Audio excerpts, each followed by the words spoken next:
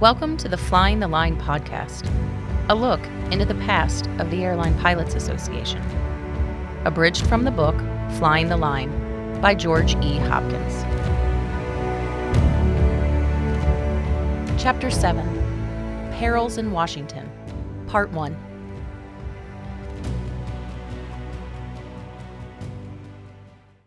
Establishing a political presence in Washington, D.C. was an obsession for Dave Banke. His run-in with E.L. Cord had convinced him that ALPA's primary purpose should be to lobby Congress to pass legislation that protects airline pilots.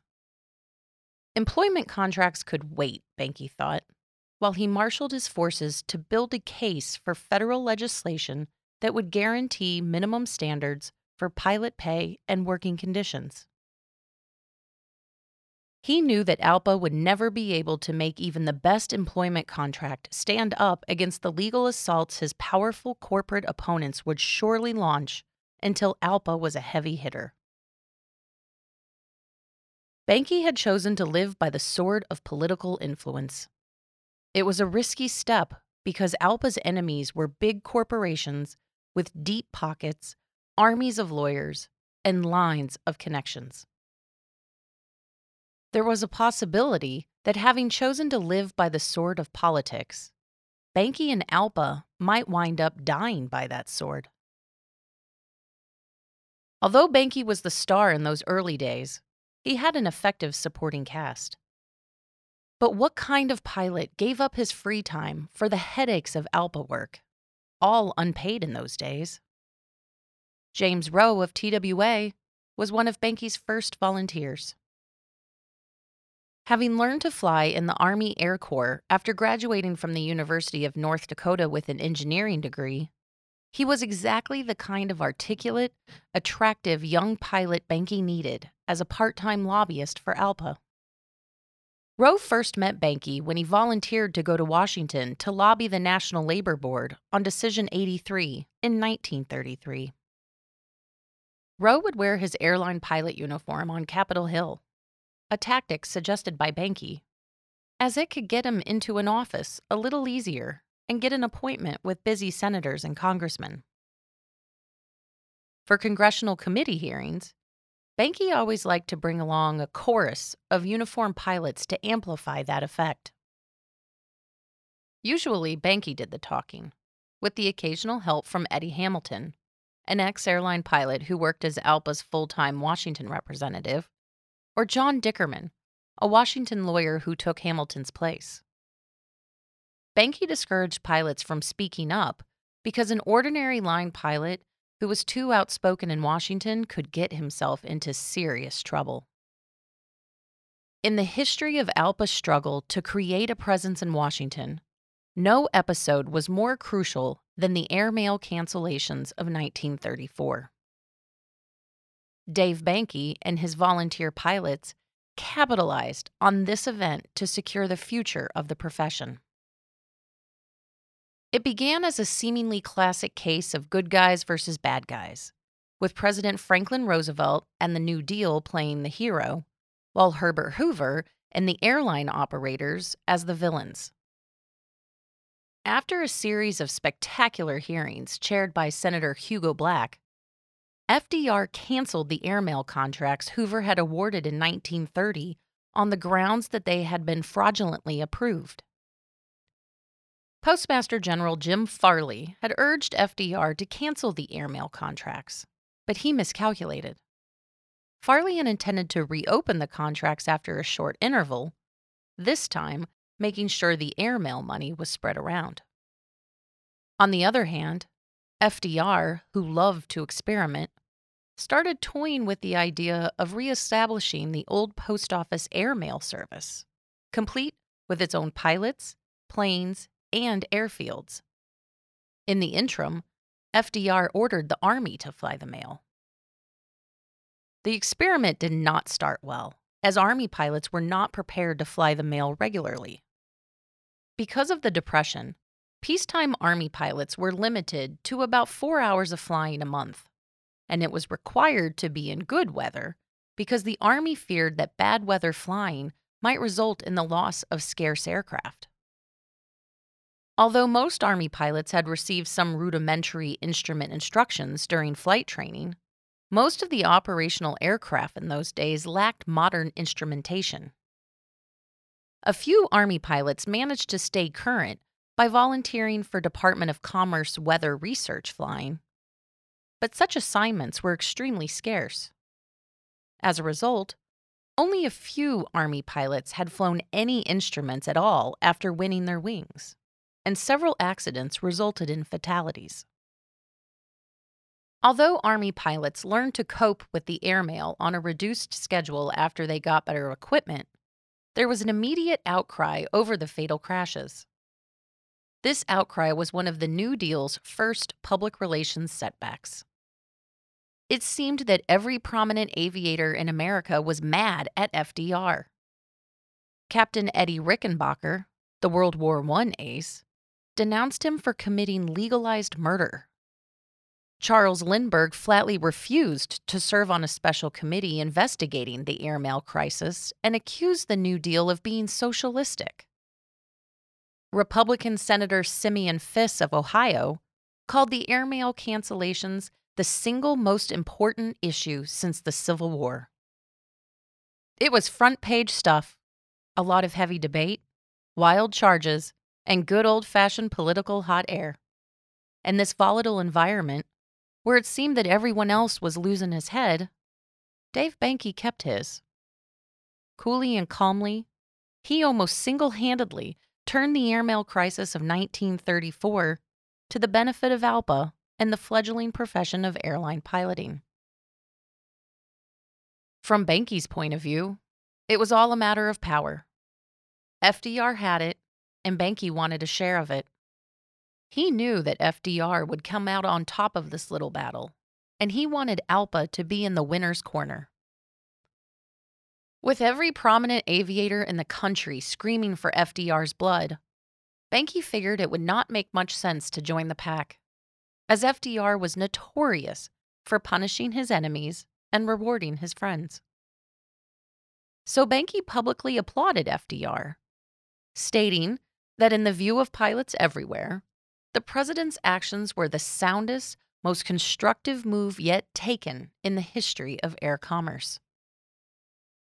When the dust finally cleared, ALPA stood out as the only group inside the industry supporting FDR. Behncke got his reward: a federally guaranteed minimum wage for airline pilots in the new Airmail Act of 1935. Behind these simple facts, however, lies a plan carefully calculated and skillfully played out by ALPA's founder. The cancellations had come as a great shock to Behncke. He was in Omaha when he learned about them and promptly telephoned the New York Times to say that the pilots were entirely innocent of any fraud. He insisted that most airline operators were honest, and that any graft between a few government officials and air operators should not discredit the entire industry. Behncke had no alternative but to return to Washington. He had spent so much time there since the beginning of the New Deal that Pat Patterson, his boss at United, had fired him for absenteeism. Only by taking his own case before the National Labor Board had Behncke won back his job. The last thing he wanted was to jeopardize it again. But the future of the piloting profession, ALPA, and the industry itself were all at stake. This time, Patterson approved Behncke's request for a leave of absence. Behncke had become a familiar figure in Washington, appearing at countless hearings and stating the pilot's position to anyone who would listen, but he never had much influence. ALPA, after all, was a small union with no real power. Whatever muscle Behncke had came mostly from the fact that William Green, the president of the American Federation of Labor, liked Behncke and lent his support. The cancellations had thrown many pilots out of work. The Army took back to active duty some who still held reserve commissions, but most found themselves either on reduced work schedules or not flying at all. Western furloughed its entire pilot workforce and ceased all operations. By early March 1934, nearly one-third of ALPA's members were out of work. Despite considerable grumbling in the ranks, Benke stood firm in his support of FDR.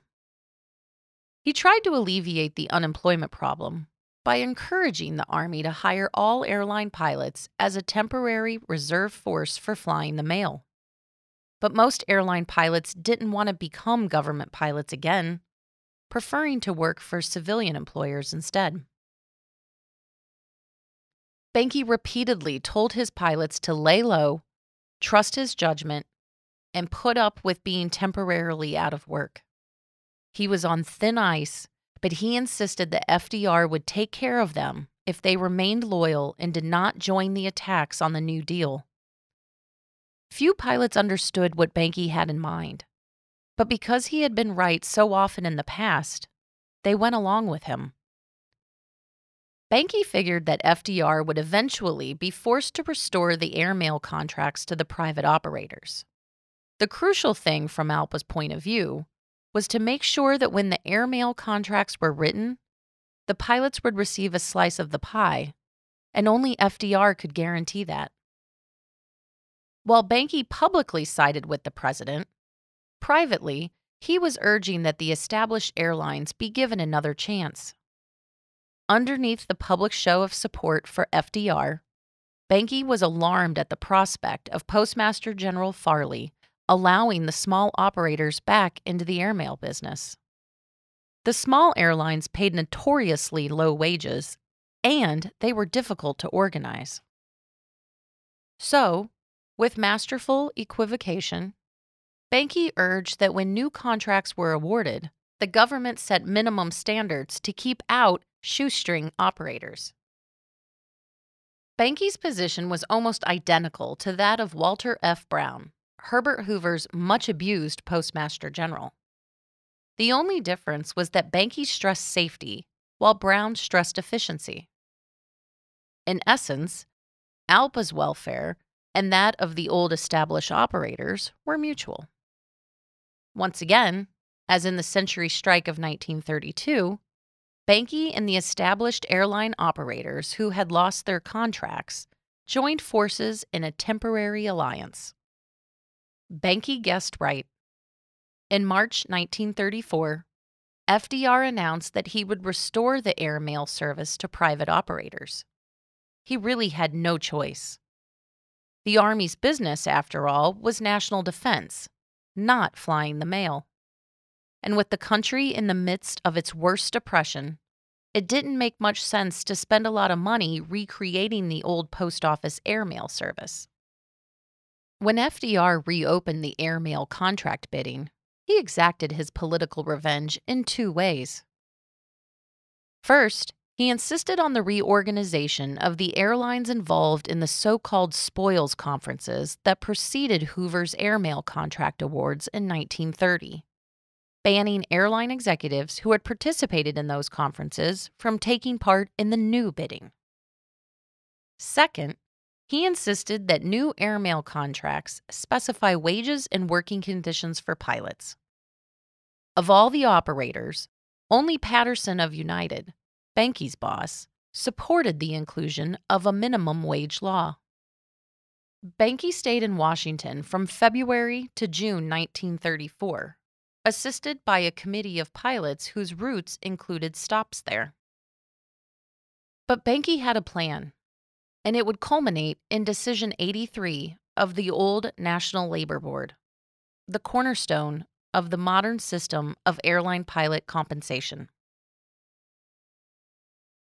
Anybody who has ever delved even superficially into ALPA's history or into the subject of pilot compensation has heard about Decision 83. What was it, and why was it so important?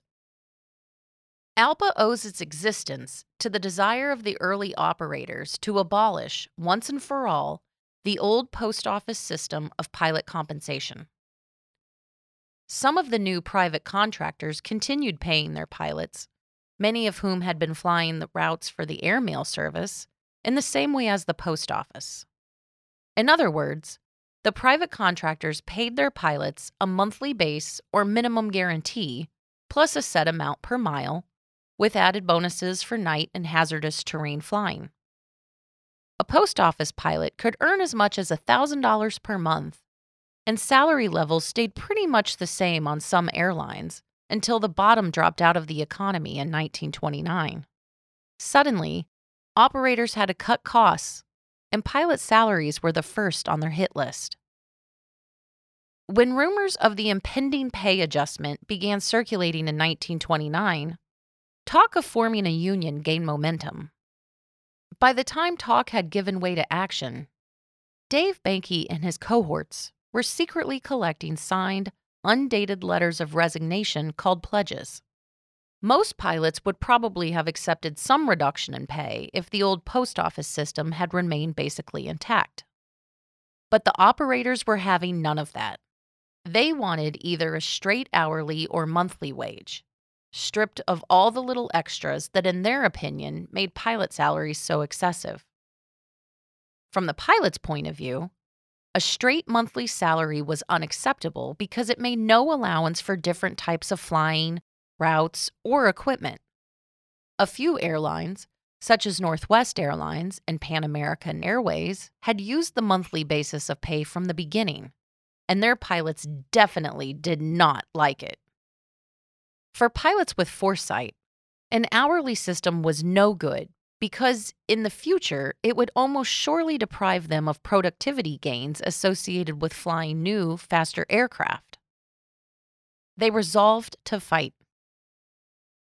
The focal point of this resistance was on TWA and United. A pilot named Hal George led the resistance at TWA. He had nearly as much to do with creating ALPA as Dave Banke did, and had George lived longer, the TWA pilots might well have been spared a lot of misery. Thank you for listening. This has been part 1 of Chapter 7 of Flying the Line by George E. Hopkins, copyright 1982. We hope you have enjoyed this podcast. To listen and subscribe to more in this series, please check us out online at alpa.org or on iTunes, Stitcher, or other podcast platforms. Until next time, this is the Flying the Line podcast, a look into the past of the Airline Pilots Association. Production copyright ALPA 2019. All rights reserved.